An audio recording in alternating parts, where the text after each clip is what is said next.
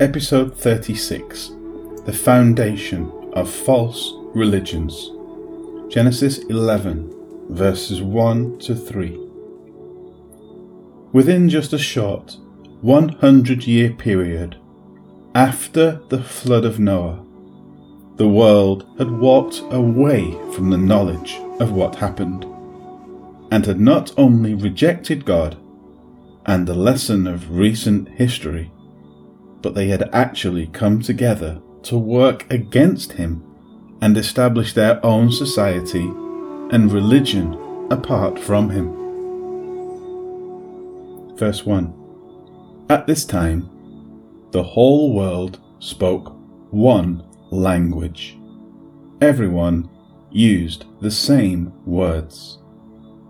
In the original language, two terms are used in this verse to assure us that everybody on earth understood each other. The two terms given are language and speech, and it is because these make up the two major parts of understanding in our communication. The words are the substance of the language. There was a point when there was one language on the earth, and only one. From a biblical perspective, this language was certainly Hebrew. This was the language that God spoke to Adam. And it is the same language that continued on through one group of people, and which gets its name from the great-great-grandson of Noah, whose name was Eber. This language was lost, for all intents and purposes, at the first exile of the Jewish people, where Aramaic became the spoken language of the Jews. But it was resurrected for common use after more than 2,500 years by a guy named Eliezer ben Yehuda. It is the language of Israel and the Jewish people today, and it will be the language spoken around the world in place of English in the millennial reign of Christ.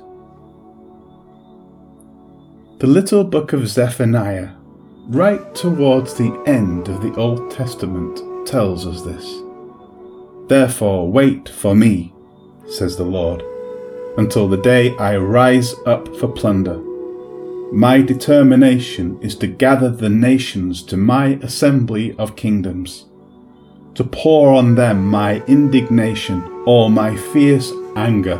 All the earth shall be devoured with the fire of my jealousy. For then I will restore to the peoples a pure language, that they all may call on the name of the Lord, to serve him with one accord. Zephaniah 3, verses 8 and 9. The day has come for the pure language to be restored to the nation of Israel, and someday it will be the universal language of the world.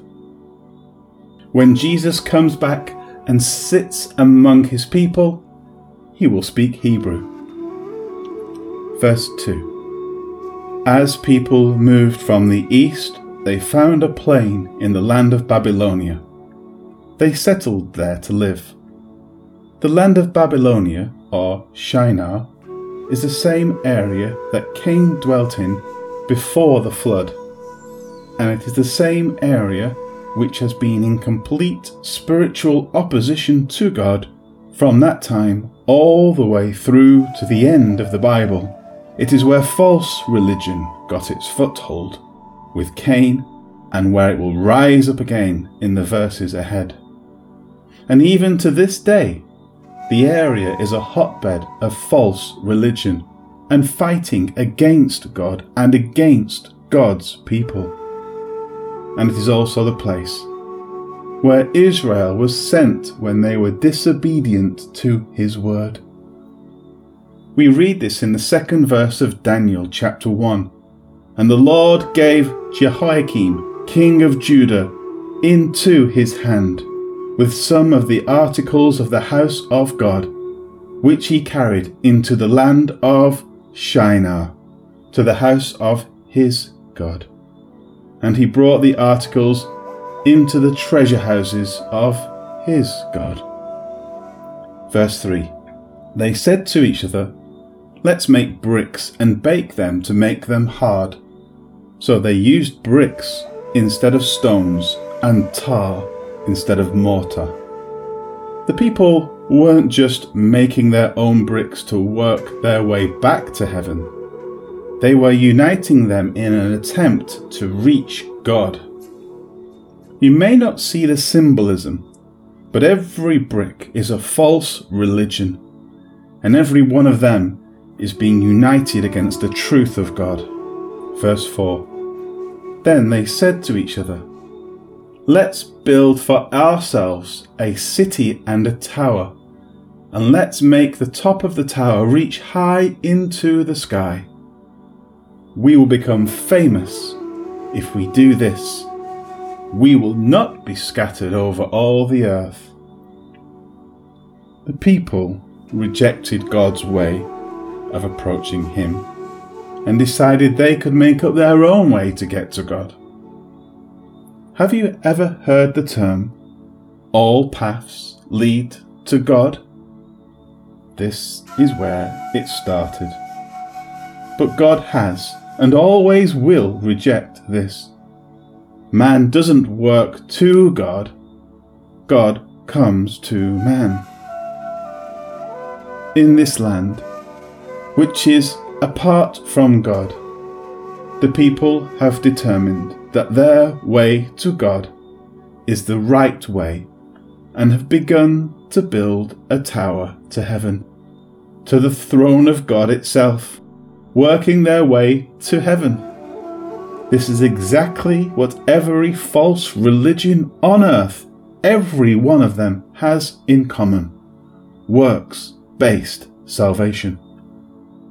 And not only is this a type of works-based salvation, but it is a type of what we call, in modern terms, ecumenicalism.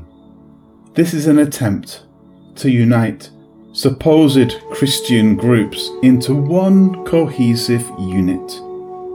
At the same time, these are uniting with non-Christian religions in what we call religious pluralism. My son is the only way. There is no other. A tower is being built right before our eyes, where all world religions are being brought together as equal in power and equal in truth. The only religion which is unacceptable is a religion which is intolerant of untruth. The one with the exclusive claim, the only one God accepts: Christianity. It doesn't matter where you go on this planet, or what religion you look at, it will ultimately be a religion of working to please God. But the Bible, from the first page to the last, proclaims that God does the work to reconcile us to Him. There is one way, and one way alone, to be right with God, and works are not involved. Paul sums it up in Ephesians chapter 2. For by grace you have been saved through faith, and that not of yourselves. It is the gift of God, not of works, lest anyone should boast. Hallelujah and Amen.